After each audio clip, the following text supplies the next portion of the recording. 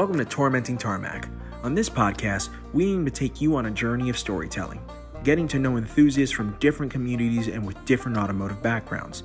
It's about fellowship, showing the automotive world it doesn't matter what you love about cars and driving, what matters is that you love cars and driving. We also want to have conversations with you, the listener, about what your automotive passions are. What are the things about the automotive space that bring you the most joy? Talk about your love and our love for all motorsports and continue to learn things from all the different sections of it. We want everyone to be able to learn from one another. And this is a podcast for every level of driver and every level of enthusiast. So on behalf of my co-host Ron Morris, my name is Jorge Aquino, and we welcome you to Tormenting Tarmac, where the enthusiast never dies.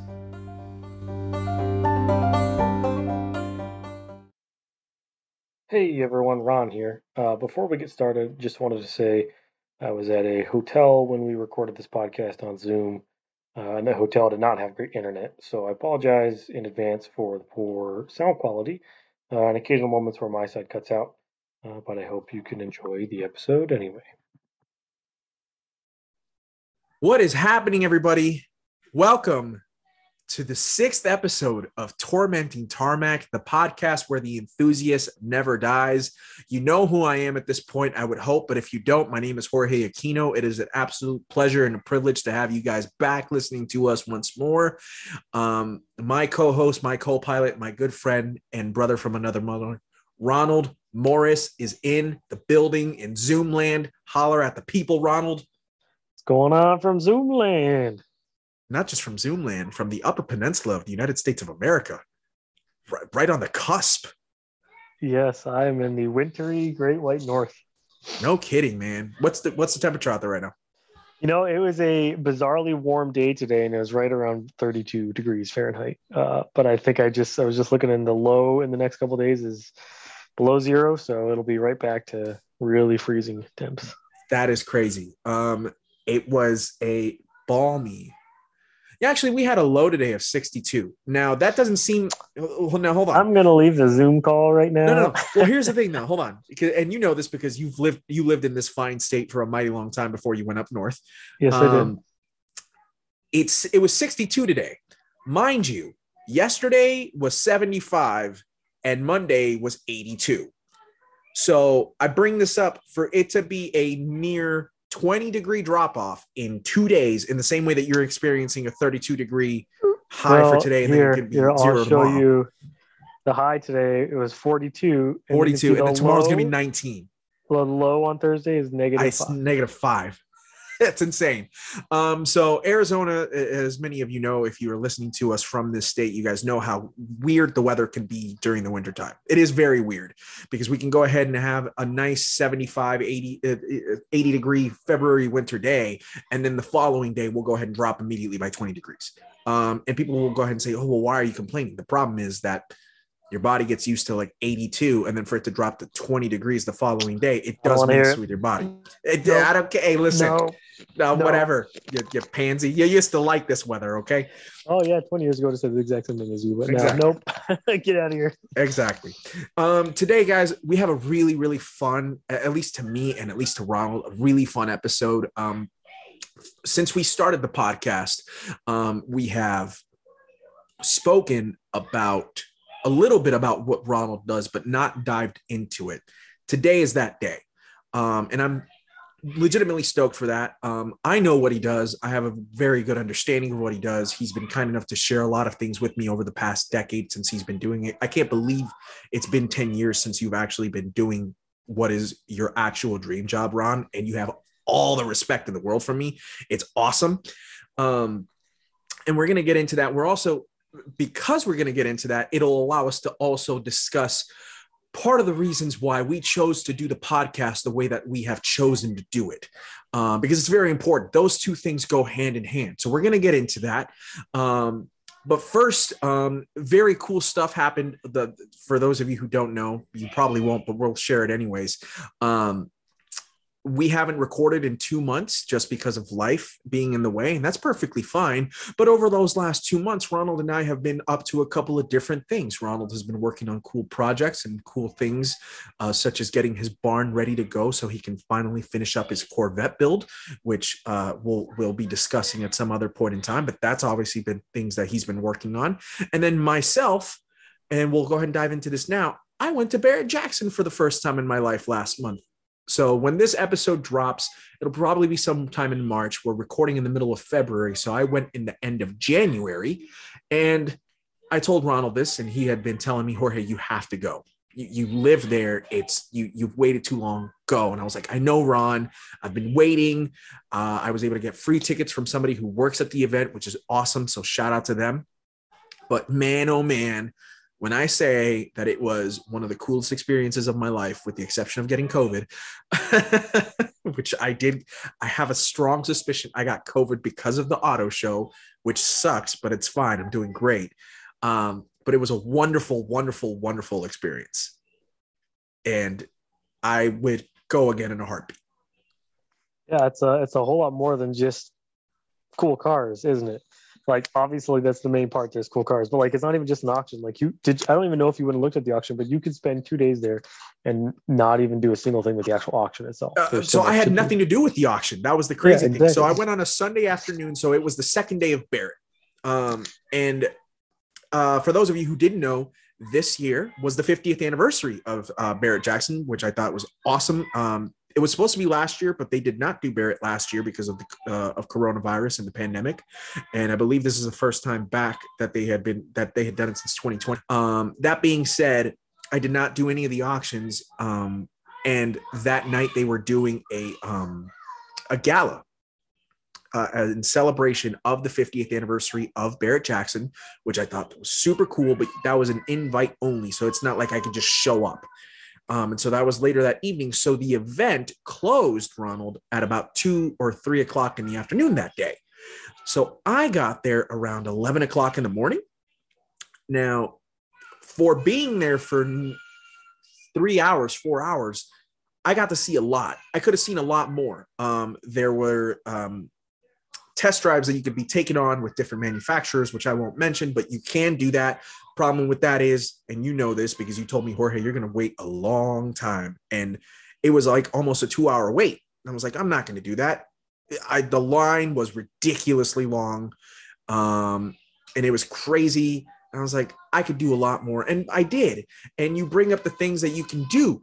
You know, you see all these cars that are on display, but then you also see this insane trade show that's happening in the middle of Barrett-Jackson. That was cool. That was pretty amazing. They had choppers for sale. They had interior design things for your mansions if you wanted to do that. It was pretty incredible. I've never seen so many Rolex Submariners in my life in one place. I'll tell you that right now. I bet. And by the way, not on display. It was the people wearing them. And I also met a couple of very cool people, which I hope can be future guests for the podcast. DuPont Registry, which I've been a big fan of for a really long time. It's a magazine which has luxury cars on display and ads and stuff like that. I met those guys. That was a pretty incredible experience because to have read that as a kid and to still follow it closely as I do now and to meet those guys, that was pretty cool. Meeting the marketing team from the Radford Racing School that we have out here in Phoenix, that was pretty cool. And just seeing all kinds of different people. Who was it that I told you that I saw that I was standing like just a few feet away from? Was it Mr. Lingenfelter? I remember you told me, but I'm not remembering either. I think it was Mr. Lingenfelter. So Ken Lingenfelter, if I'm not mistaken. Something like that. Who is one of the more prominent tuners in the muscle car world. Sorry, I can't talk. In the muscle car world. I was standing like 5 feet away from him and I saw him and I was like, gosh, that guy looks really familiar. And I looked it up and I was like, who is this guy? Who is this guy? And I finally was like, that guy looks like Ken Lingenfelter. And I did. And sure enough, it was him. And I was like, son of a gun. And I wanted to say hello to him, but he was standing next to the people that were in charge or the people who manufactured what is now the cool Bandit truck, which is really a really sick build. Ron, I think I told you about this. It's essentially a pickup, which they did in honor of the Trans Am from Smokey and the Bandit. It is rad. It's sold at Barrett for a very, very high dollar, which, to be fair, I'd buy it at that price. I think it sold for like in the 200 grand mark, somewhere around there. And I'm going to say it's totally worth it because it's unique. It's fast. It's really cool looking. The display that they had at Barrett was, with the whole, for anybody who's seen the movie, the Bandit is trying to go ahead and get his buddy to get from, is it from Texarkana to Florida or from Florida to Texarkana? And I don't remember the order, transporting beer. But they're transporting beer, the Coors to be exact. And so they had not Coors Light, it's the regular Coors, so it's the crappy stuff. Yeah. And so like they had that in the display, and then they had like cotton to go ahead and be behind the tires to make it seem like they were doing a crazy burnout.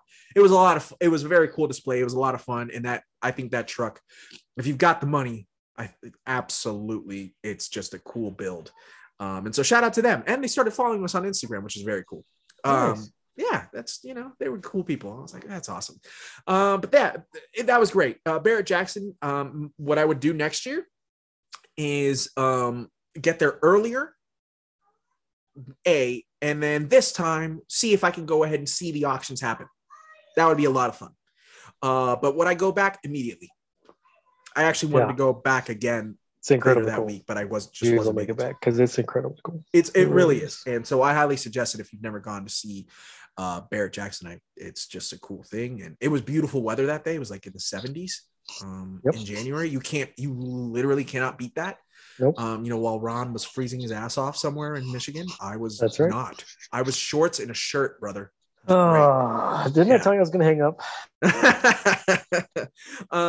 But what have you been up to over the last couple of months, Ron?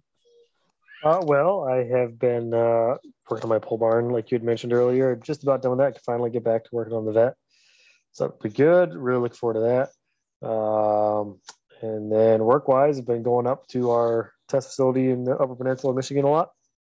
So that's been fun. Flying around, having fun in the snow. Yeah. That's awesome, man. You see, your job is so bitching, and we're going to get into it in just a little bit. Now, before I've done, sorry. Oh, no, go ahead. Also just did a champ car race at Road Atlanta. Can't believe I forgot to mention that. So that's kind of a big deal, Ron. How did you and I both forget that? I know. That was a bucket list track. Unreal. Really lucky to have you mentioned, did we mention the track where you were at? I know I put it up all over the Instagram page, but yeah. So we finished third in class, which is pretty awesome. Yeah. 14-hour endurance race, 3 of us drivers. So it was just, I don't even know how to explain it. It was just unreal for anybody who's raced that track, like on, Forza or video games or watched it on TV.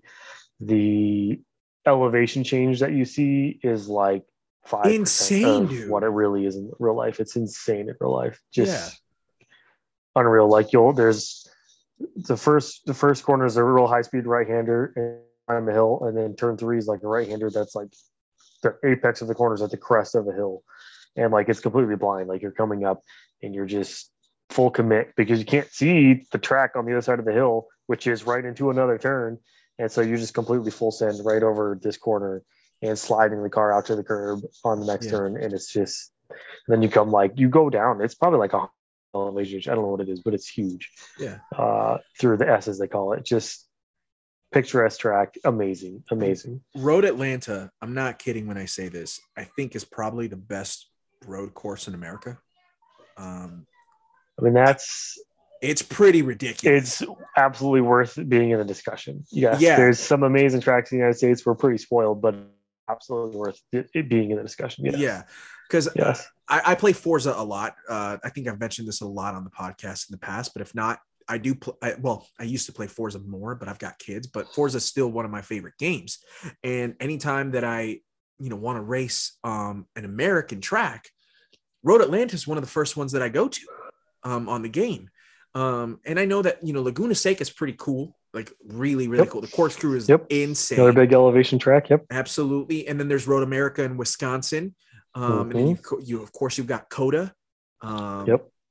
and Daytona is pretty ridiculous, obviously, especially the road course. I mean, the oval is, that's a different level, but the road course itself at Daytona is really cool.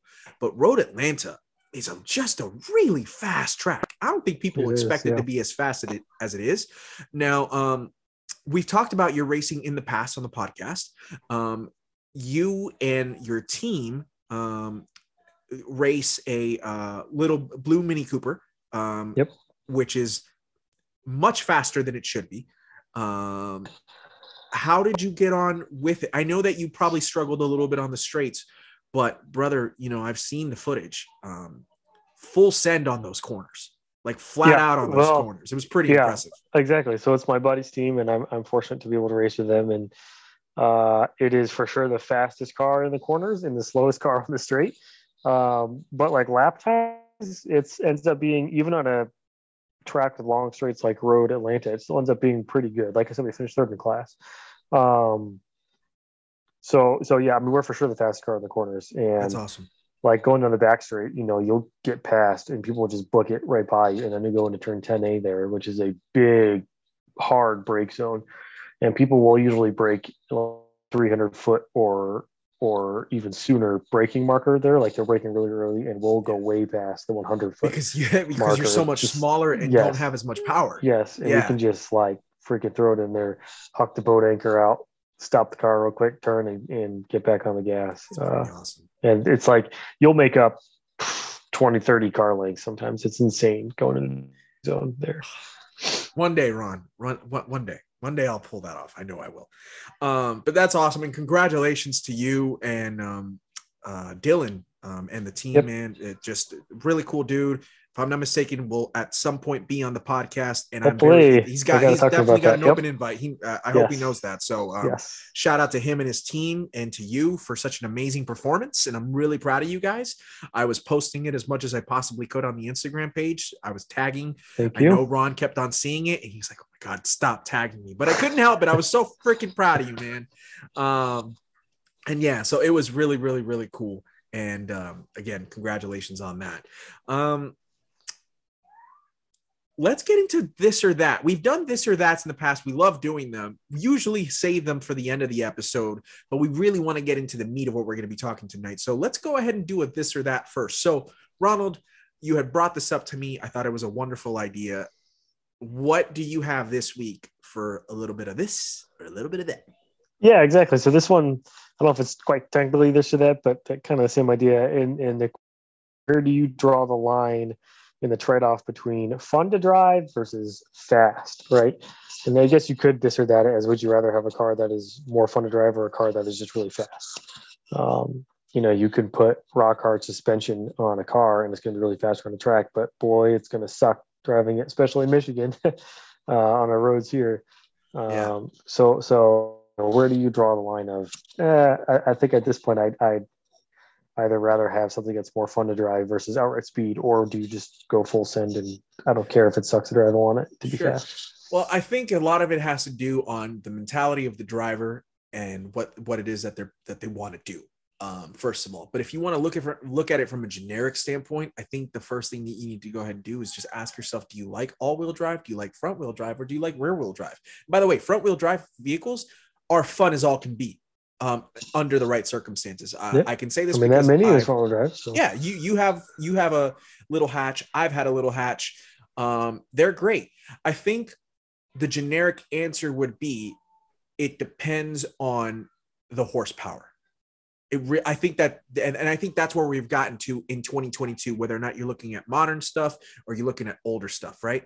And the way that the engine response can be. So if you want to go ahead and look at an engine response, which then brings in the horsepower and acceleration and blah, blah, blah, I think a 300 to 400 horsepower range is pushing the limits of fun to drive before it gets to the point of we've gotten too fast for fun to drive. And the focus has to really come in. Not saying that you wouldn't focus on something to drive, right? Something fun to drive. But I think at some point, focus becomes more important than fun. And to me, fun should be more important than focus at times. Does that make sense? Yep, it does make sense. I think you're saying if you make a car so fast that you really, really have to pay attention to drive to drive the car to its limit, which is what's fun, right? If the car is so fast that you have to be so paranoid and so focused and paying attention to what's going on that it takes the fun out of it on the street, then I would, yeah, it would depend on the car. I guess I see what you're getting at with the front drive, rear drive, all drive. That there's some cars I can think of where 500 horsepower is fun, and there's some cars I can think of where 500 horsepower would be batshit crazy. No, thank you. So exactly. If you gave me a 500 horsepower car that weighed 2,000 pounds, I'm gonna tell you right now, I can't do it. Yeah, I can't. There's a company out in Northern California who I think I've told you they take 60s British hatchbacks, and what they've done is they've put a 6-cylinder engine in the back of the car, and they have made it rear wheel drive, Ron, and they made it's 2,100 pounds wet. But not without the driver, but even with the driver, you're still looking at, if you're a 200 horsepower, excuse me, a 200 pound person, I'm 215 on a good day. That's still 2,300 pounds. That's 500 to the wheels in a car that weighs 2K. Yeah. That is absolute insanity. Absolute insanity. Your car is absolute insanity. And it's not even 2,000 pounds. Yeah, and I can tell you, it can be a handful. I've seen videos of it. It's fun, but it can be a handful. So, by the way, quick plug: please go check out hounds.and.horsepower on Instagram, as well as the one and only JMan19. And more importantly, please check out Tormenting Tarmac on Instagram, because that is the official Instagram of this podcast. But I mentioned, checking out Ron's because Ron has footage of him being at Gingerman with the Stingray in 2.0 build, right? Yep. And I think I remember a specific video where you, for craps and giggles, you decided to go ahead and give full throttle. And I think you maybe were doing like 75, 80 miles an hour, and you spun it immediately. And by the way, that's not driver control. It's just, a 500 horsepower car that weighs 3,000 pounds. You gave it immediate throttle and you lost the rear end. That's not surprising. If that's the one that I'm thinking is, it was raining at Grattan. And yeah. I'm sorry, Grattan, not Gingerman. Yep. I apologize. And I mean, that's fine. It's driver too, because I'm the one who chose to floor it. But I had already had a few laps, and it had been wide open throttle, so it's not like I was just like, I'm going to go out and floor it. Like I was working up speed and was just coming down one of the straights there, and kind of rolled into the throttle, and whoop, this is true. That was it. So, well, you know what? That's why you do that on a racetrack. This is true. That is why you do it on the racetrack. You're absolutely right. Which actually brings me to another point when it comes to, where is it fun or where is it too fast? Tires. Tires are insanely important, because you can have something absolutely batshit, right? You can, but if you have the right set of tires, you can make that fun. Yes. But also, if it can grip. But also, really high performance tires can be, this discussion was the trade off of fun versus fast, and sometimes really high performance tires are dangerous when they are cold. Right, they're meant to be not driven hard until they're warmed up. Right. Yep. And I have driven cars on tires like that, and it can, if you're not ready for it, it can be frightening. Yep. You do a regular parking lot maneuver, you're not like driving hard or anything, and just like the car spins out on you. I have had that, and that's where it's like, okay, maybe I don't need a tire that can do 1.3 G, and I'm going to be fine on the tire that can do, God forbid, 1.1, because now I can drive when it's 45 degrees up. Right. So, I mean, the tire technology has become such an amazing thing in the time frames that we are, of course. The fact that tires can now shave off 3 to 4 seconds off a lap is regardless of whether or not it can only do it for like 2 before the tires are gone.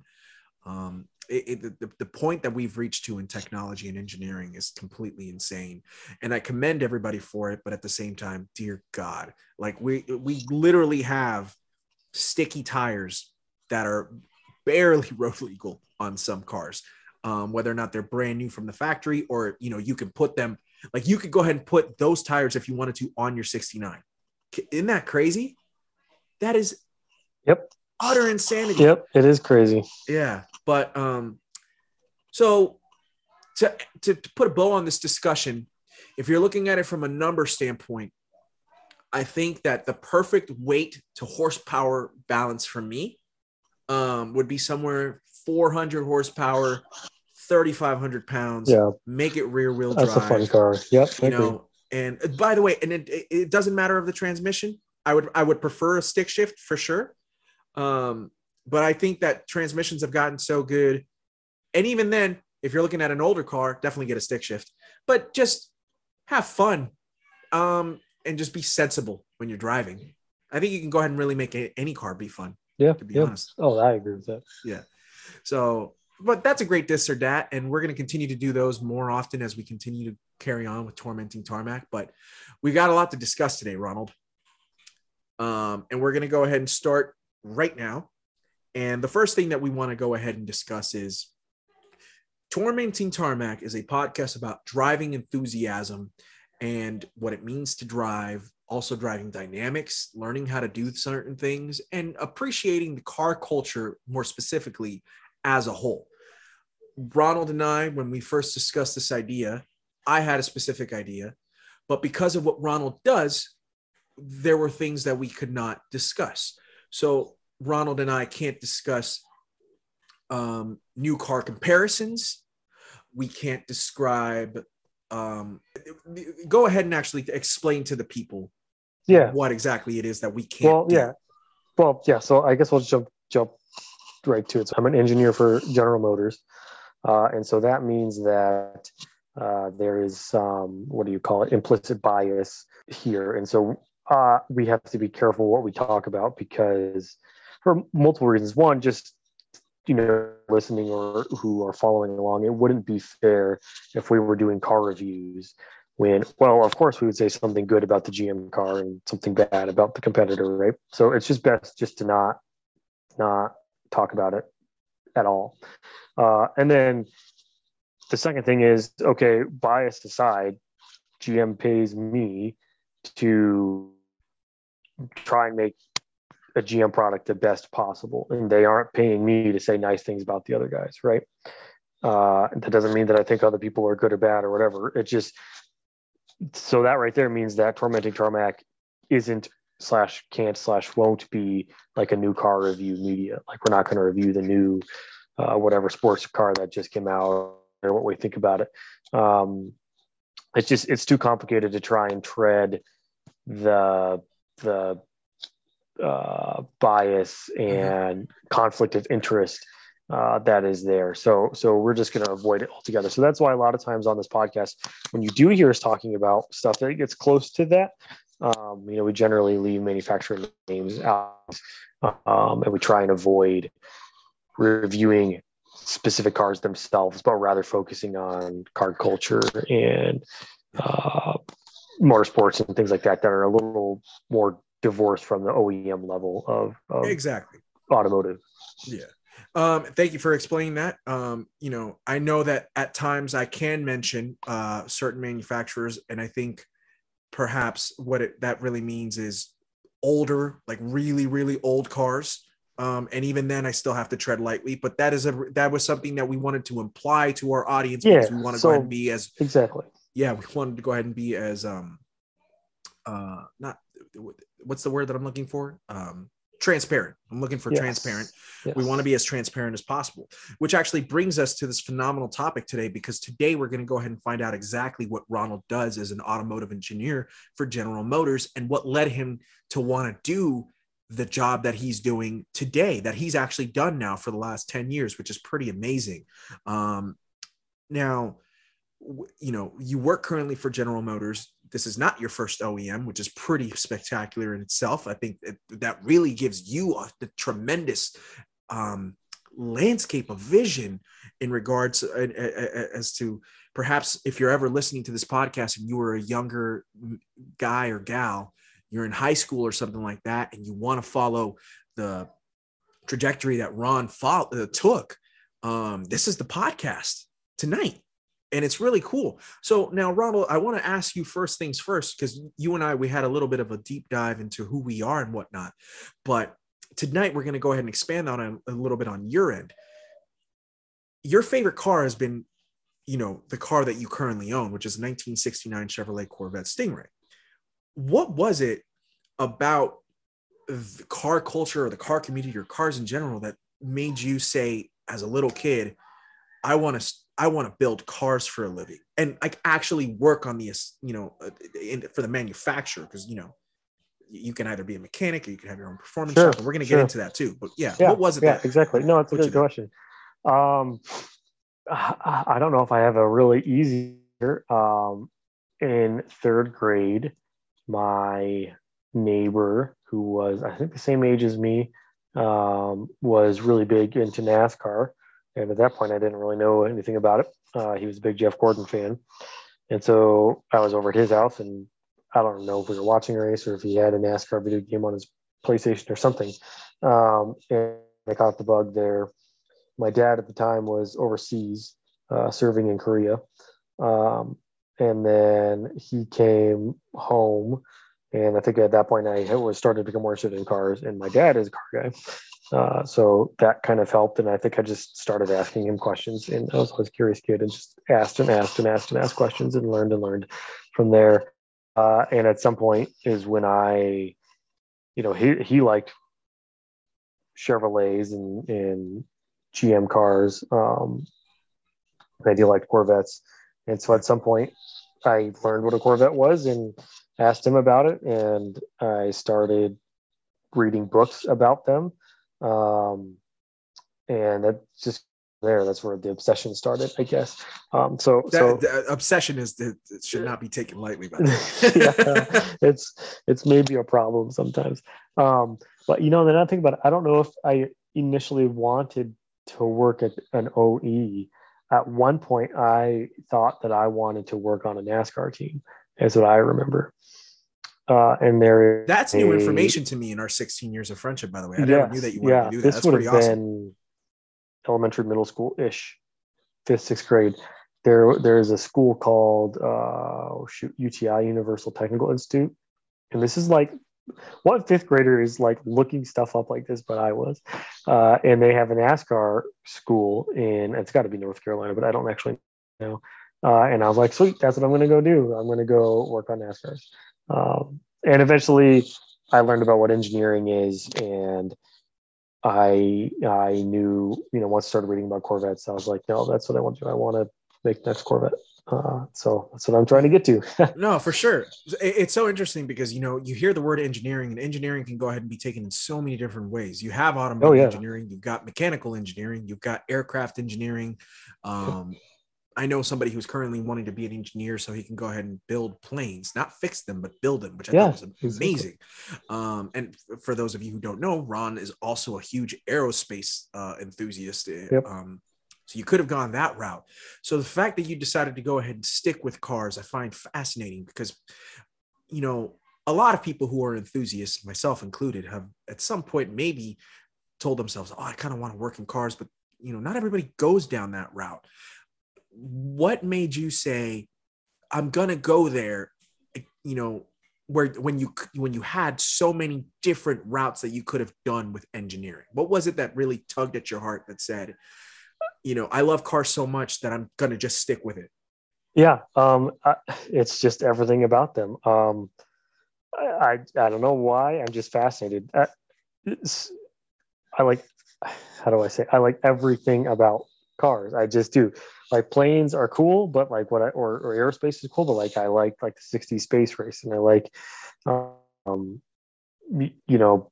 the cutting edge technology stuff. But like commercial airliners, not really. But like car stuff, obviously I really like sports cars. But you know what? All the engineering and science that goes into fuel economy, also I'm really interested in. Yeah.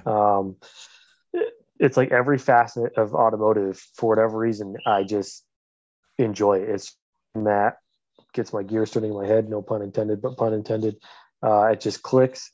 It's just so easy for me to be interested in. I'm kind of one of those people where I have these interests or obsessions that come and go. Like I've always got the next thing that I'm like really interested about, but then I'll kind of lose interest and move on to the next thing. But cars are the one thing that it never has gone away, and just always. And I wish I had an answer of this is exactly what it is, but I think it's not that this is exactly what it is. It's that there's so much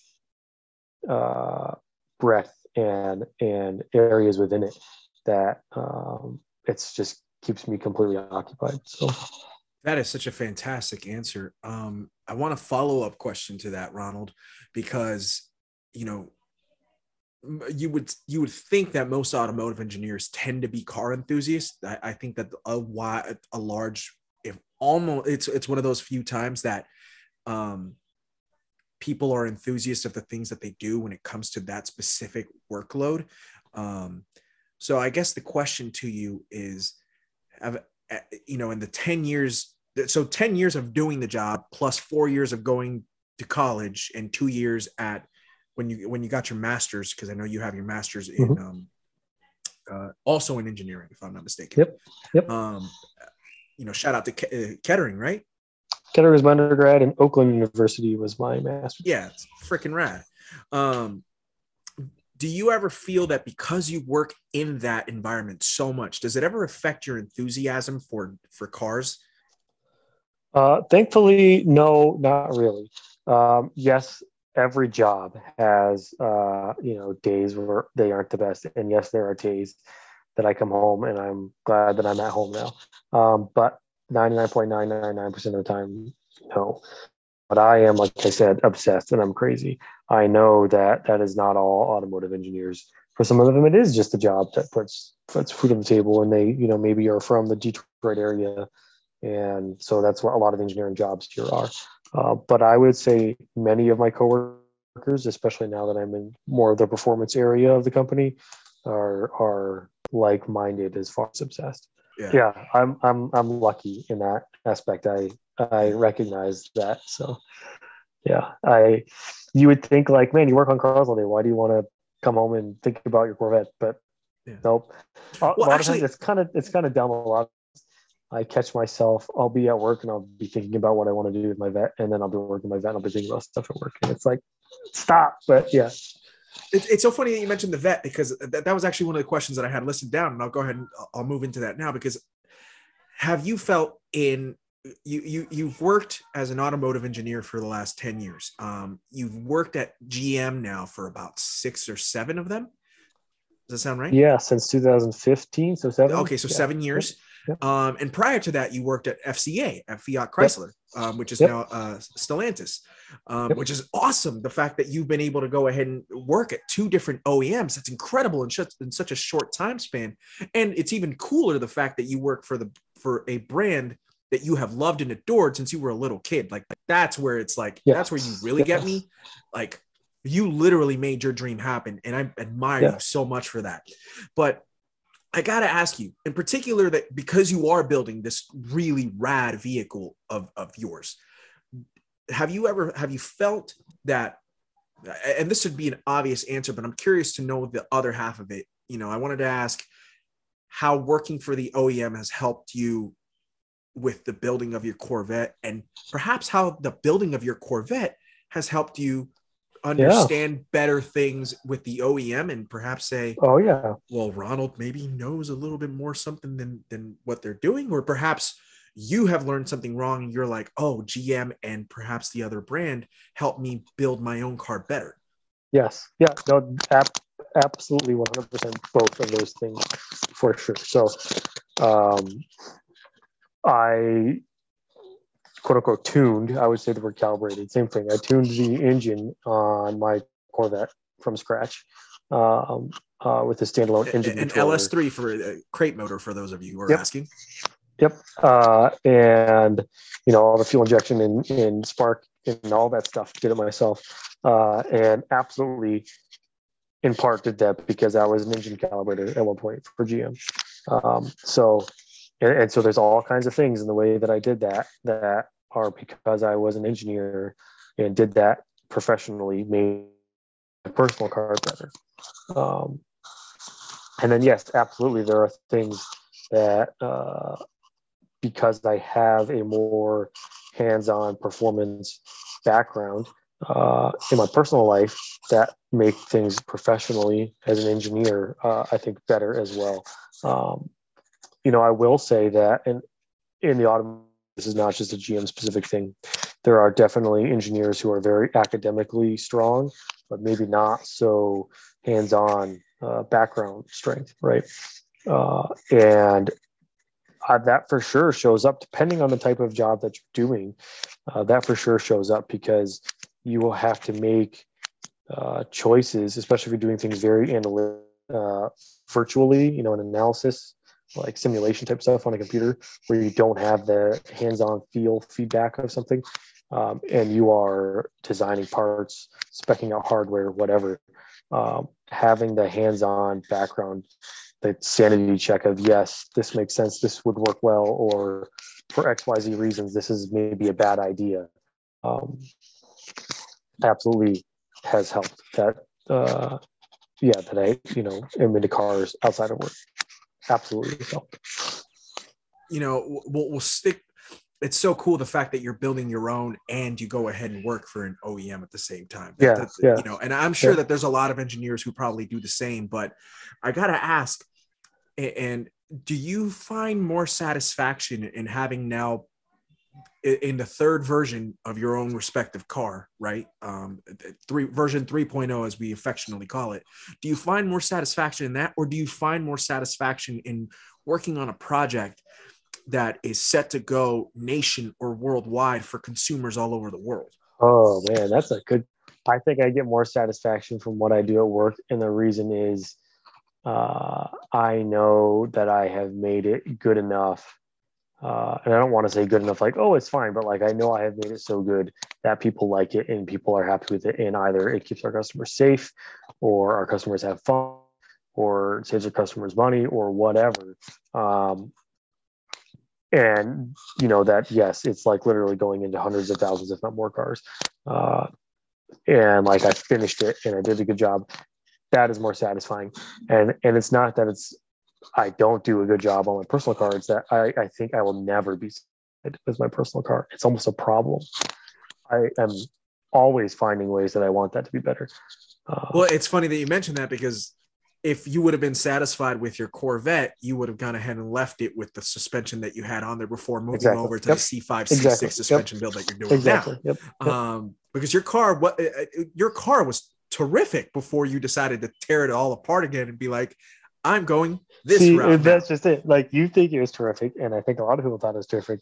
And every time I drove it, I was like, no, this isn't what I want it to be.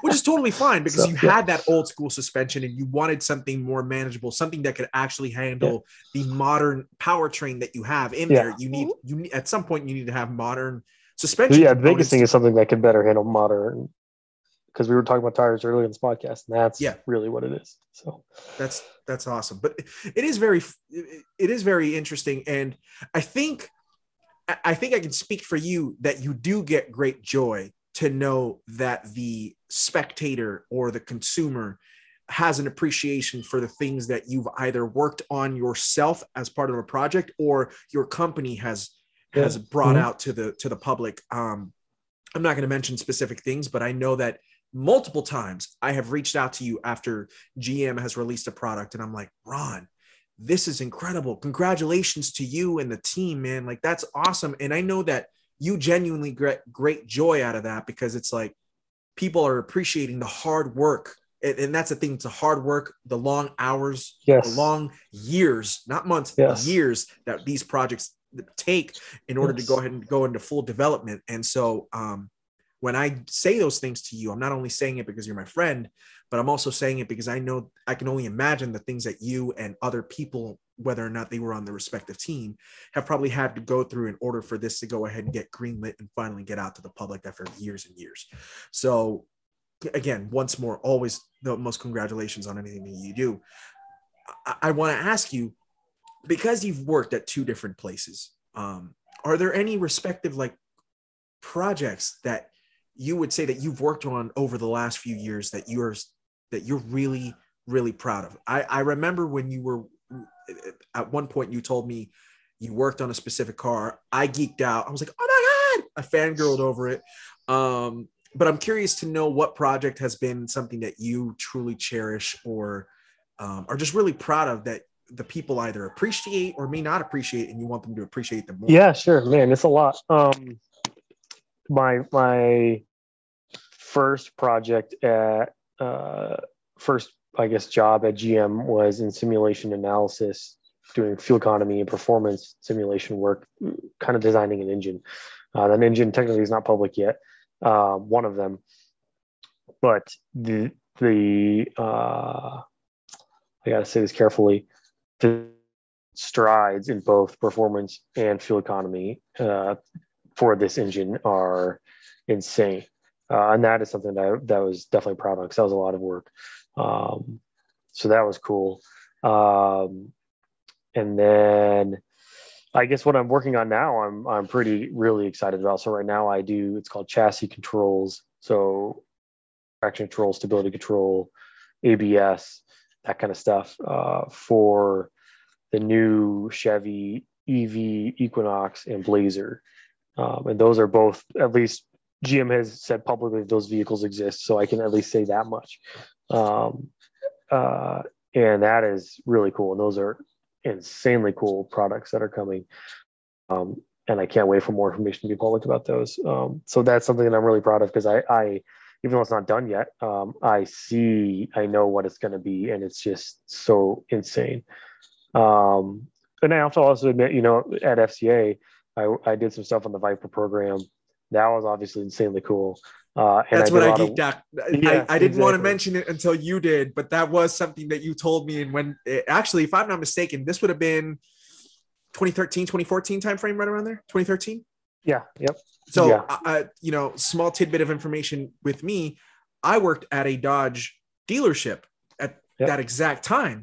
So it was interesting, not insider trade information, no, but I knew of things that were perhaps coming because I'd read up on things, and Ron was always hush hush. He's always been hush hush with me. For those of you who think that I get information beforehand, I don't.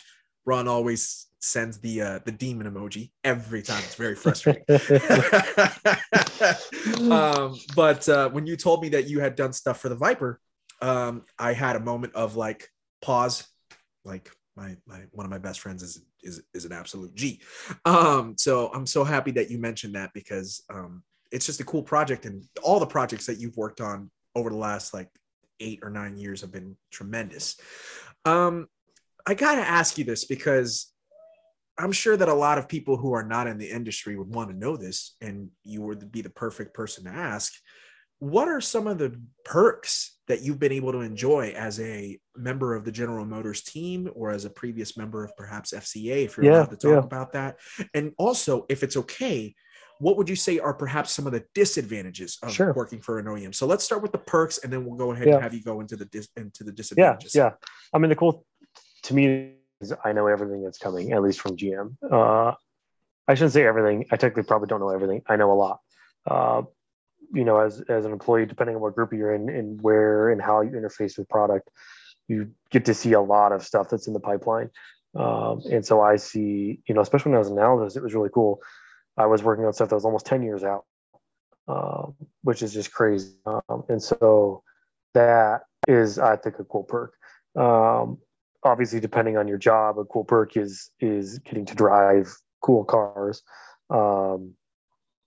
Not all jobs, not all engineers get to do that. It depends on what they do. But at my current job, like today, I was literally sliding snow in SUVs, and it was just a blast. How could you not have fun on days like that? Or another cool perk too, specifically as an engineer, if you're into this kind of stuff, is like literal world-class labs. Sometimes I think people think of car companies or the big three, and they think for whatever reason antiquated old stuff, and that's not at all. It's very legitimate, cutting-edge, secret research type stuff that's going on, and getting to work in those facilities is extremely cool for people like me, at least. Yeah. By the way, can you, since you're talking about this, you talked about the road courses and stuff like that. Are you able to go ahead and talk about the level of, you've told me this in the past, but talk about the level of licenses that you as working for an OEM have to get in order to go ahead and drive certain speed limits in testing? Yep, exactly. So the way it is at GM, and I'll keep it a little generic just in case, is there's just different levels of, if you need to drive cars on our there's different levels of like driver's license that range from the base level where like you're allowed to drive building to building, I guess. And then kind of a secondary level, which is what most engineers have. And then you're driving cars with very much within their limits. We say within the linear range of the vehicle. And that's what most people are. And that's like maybe you're an NVH engineer or certain engine or transmission calibrators. You're not doing anything crazy in the limits of the vehicle. Like for example, let's say you have to calibrate start stop on an engine. You don't need to drive a limit for that, right? So that's kind of that level. But you're allowed to drive just about any car. You just can't do everything in every car, right? And then from there, it just progressively ramps up in seriousness of so like I have a driver's license level where I'm allowed to drive cars at and past the limit because I work on the controls that keep the car safe at and past the limit, right? So I'm allowed to drive I'm allowed to drive up to a certain vehicle speed, which is into triple digits. So in most of the products I'm on, they're VMAX, we call it, the top car. I have to do tests at top speed of the car. I have to do tests that are like evasive maneuvers, like you're going down the freeway at 80 miles an hour and you have to swerve out of your lane because a deer jumped out in front of you or something like that. Like you have to make sure the car doesn't spin out and it's safe. Or like if you've heard of the moose test, if you haven't, go look it up on YouTube. Like that's something, maneuver that can do. So my license allows me to do that. And then there's licenses for like being allowed to drive like on certain racetracks like VIR. And then the last level, you're allowed to like go drive on General Motors' behalf at the Nürburgring and stuff like that. So I'm going to assume that that's an end goal. Yes, that would be an end goal. Yep. All right. I actually had a question where I want to ask what the end goal is. I'm not going to get to it yet. I want to finish the podcast with that question. But that's awesome because you told me that about a few months ago, and I should have probably known that you probably had to do something like that, but it never really clicked. And so, VMAX for most modern cars that are not sports cars are somewhere around the 120, 130 mile mark. Yep. Right around there. So you're allowed to drive at that speed in order to yes. go ahead and test that. By the way, we are saying this right now. The Tormenting Tarmac does not condone excessive speed. Thank you. Yep. Whether or not the two of us separately, completely disassociated from General Motors and from Tormenting Tarmac approve of it is an entirely different story. And I'm not going to speak on behalf of Ron. I'll just speak on behalf of myself and say nothing. I move on. My other question to you is the second part of that are perhaps some of the disadvantages of having worked for both OEMs in the past. The one in the past and now the one. Yeah. So there's a couple of different ways to answer that. The reality is these companies are huge companies. And so you inevitably have things. The advantage of like working for a small company, like I've thought about going to work for a small hot rod shop or something like that, is you're in some respect your own boss. You can kind of do whatever you want. Hell, I've even brought up to you to go ahead and actually open up Hounds and Horsepower Motorsports on a multitude of occasions. Yep. You kind of get to do a lot of things, right? Versus big corporate stuff like I am a chassis controls engineer. And even though it's an insanely cool job, and there is actually a decent amount of breadth within that job, it is at the end of the day, I'm a chassis controls engineer and will be for, a time span of years, right? Probably not decades, certainly not decades, but, probably minimum 3 years type of deal. Typically jobs at GM Race are like, typically you have a job at least every 3 years at a time. So like, this job over here looks really cool, but like I have to be doing this job because that's what I'm currently employed to do for them, right? So kind of the bigger corporate type stuff like that. I would say, especially GM compared to Chrysler, GM I think is a lot better about having less of the corporate BS. Like if you think of the Dilbert comic strip, where he works in some big corporation and his boss just sucks and everybody's a number. Thankfully, that is not really the case at GM. Other things too is sometimes people outside looking in just assume like, oh, I get to just or this test tracks and I get to just go hop in a brand new Corvette and go do donuts and burnouts and race cars all day long. And like, no, I'm not. Just nobody is just allowed to just go do that. So in that aspect, like, yeah, I'll walk out in the parking lot every day and see all these badass sports cars, but I don't get to just go have fun because. And so it's almost like a tease, right? Um, I don't even know if you would call that a con. It's kind of a first world problem. I would definitely say it's more of a first world problem. I would have expected you to say a disadvantage is perhaps knowing all the cool stuff that is coming down the pipeline and not be allowed to talk about it. And I'm Yeah, assuming that's got to yeah, be a disadvantage, especially when someone like me is bugging the absolute hell out of oh you. Be yeah, like, bro, is yeah. this true? And you'd be like, no comment. And even then, you don't even say no comment. You just don't answer. Here's a question that just popped into my head. And what do you prefer? Do you prefer to make a car go fast via the engine, or do you prefer to help make the car go Oh, fast via that's a good suspension components question. and chassis control? Fudge, man. I want to say both. Um, I figured it'd be a tough one because you have the best of both worlds when it comes to your own personal build, right? yeah, yeah. I'll say this from a raw technical engineering aspect. Uh, I think it's more enjoyable from the engineering standpoint, the engine calibration side, squeezing everything out. But like as I'm saying that, I'm second guessing it. Um, Man, I don't know if I can answer that because now I'm like, well, but that's not necessarily true. Um, I mean, both are insanely awesome. Yeah. Um, nope, I don't think I don't want to cop out and say I No, can't no, answer no, it's that. okay. Well, I mean, It's I would have really expected you to go ahead and probably say making things go quicker via handling and chassis because of currently what it is that you're doing to your own car well, right now. that's Because what I'm yeah, that's what I'm trying to like. Yeah, I'm having the internal uh myself is like, well, don't just say chassis stuff because that's what you're doing right now in this specific moment. Because like, of course, you would want to say that, but the reality, I don't know how to say it. well, not to help or make it worse, but I can say this perhaps, and maybe this will go ahead and sway your answer. I've always felt, and maybe you can go ahead and school me on it, but I feel that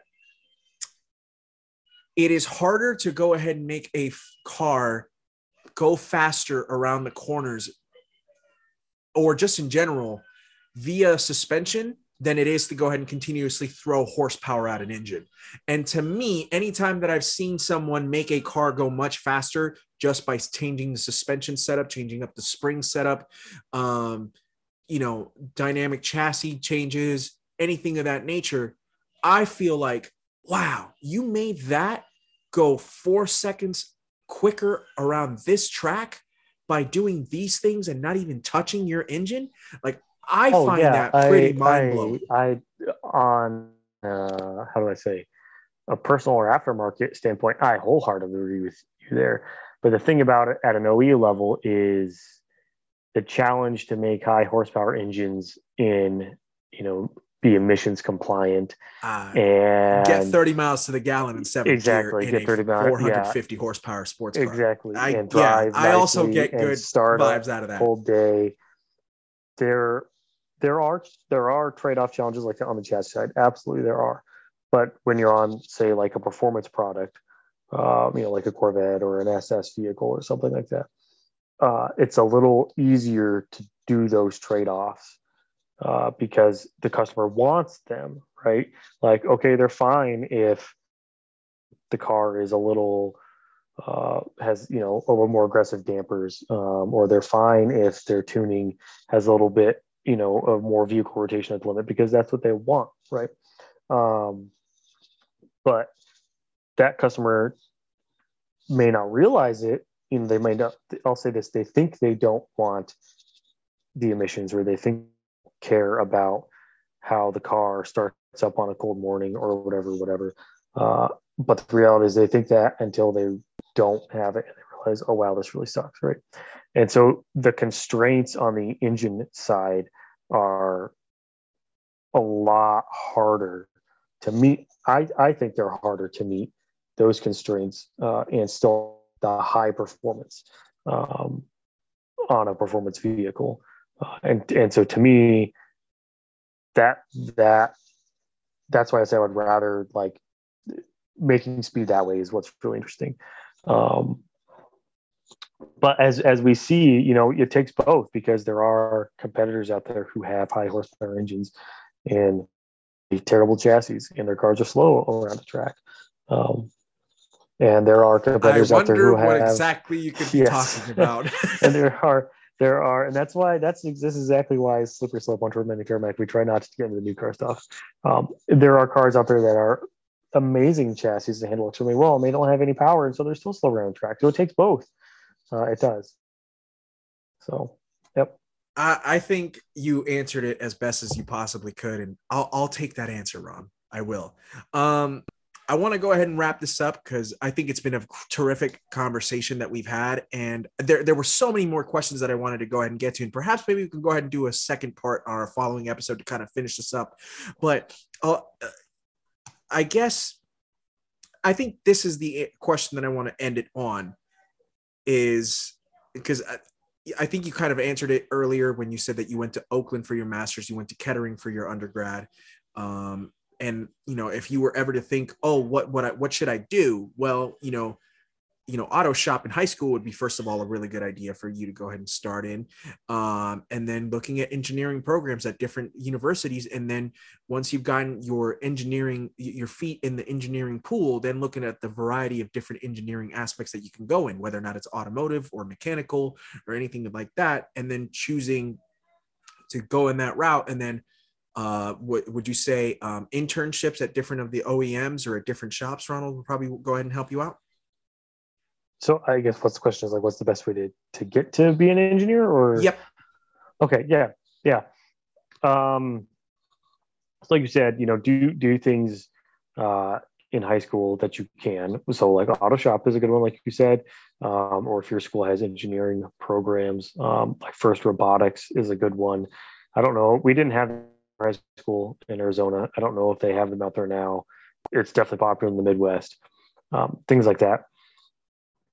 Hands-on experience. And then when you do get to college, if you want to do the performance stuff, Formula SAE is a good thing to get involved in. So that's a student formula race car that's made the students for SAE, Society of Automotive Engineers, and they do races and stuff like that. And then internships in applicable things, so suppliers or OEMs or performance shops. And even if you don't want to get into the OEM side of automotive engineering, if you want to get into racing, or just, let's say, not even automotive, but aerospace, whatever, things like that. Getting a hands-on background in high school, and then getting engaged in extracurriculars in college that give you the networking and the technical, experience is probably the way to go. What was cool about Kettering, where I did my undergrad exam, was called a co-op program in school for 3 months, and then you have a co-op engineering job for 3 months. I worked at Borg Warner, who makes transmission components, engine components, turbochargers, things like that. And you just, at that school, you just rotate back and forth every 3 months until you graduate. And so you graduate with, the equivalent of 2 to 3 years of engineering experience. And that's a really good way. A lot of young people, and rightfully so, complain about how employers want, you'll see a posting for an entry-level job at entry-level pay, but it says 3 to 5 years experience, which is just a bunch of BS, right? And so the co-op school kind of is the ticket to defeat that problem, because now you are graduating with years of engineering experience. So long story short, it's get involved early. A lot of the stuff, especially at the high school and sometimes the collegiate level, is free. So it's not like you need to have some wealthy background to be able to do this stuff. And I would also say too, college, unfortunately, is expensive, and it's a shame. And it's also a shame that our society thinks everybody needs to go to college. But if you do want to do engineering, and if it's a career path you're interested in, and it is a good career path, don't be too alarmed by the cost of a degree. It depends where you go to school, are insane, but the more reasonable ones, the return on investment is definitely there. So Yeah, and I would say I think that for the most part, working at an OEM, and I'm not speaking for yourself, but I can only imagine doing the things that you do because you're one of very few people that can actually do something like that does pay well at some point. So you do get the dividends of being able to go ahead and getting paid well after a couple of years of being out of school and working for an OEM and whatnot. And you get an amazing benefits and whatnot. And yeah, exactly. I'm Yep. sure it's not just General Motors. I'm sure it's just a worldwide thing. And that should be something that needs to be said. Yep, exactly. And as proof of that, I tried to get a job when I graduated, and long story short, it just didn't work out. The right opportunities didn't come at the right times, and so I took the opportunity that I had on the table, which was the one at Chrysler, and that was to do performance, fuel economy, simulation stuff. Um, and it was kind of a lucky opportunity because that did give me experience. To your point, is hard to find. So then when a similar job opened up at GM, that they were hiring externally because it's so hard to find that experience. I had that direct experience at one of their competitors, and that paid out well for me. Not just financially, but career wise, right? That was not only getting my foot in the door at the place to work, it was getting my foot in the door in a desirable job because I had hard to find experience. This has been a terrific conversation, and it's a shame that I have to end it, but I know that you've had a long day. It's also cold as all balls out there.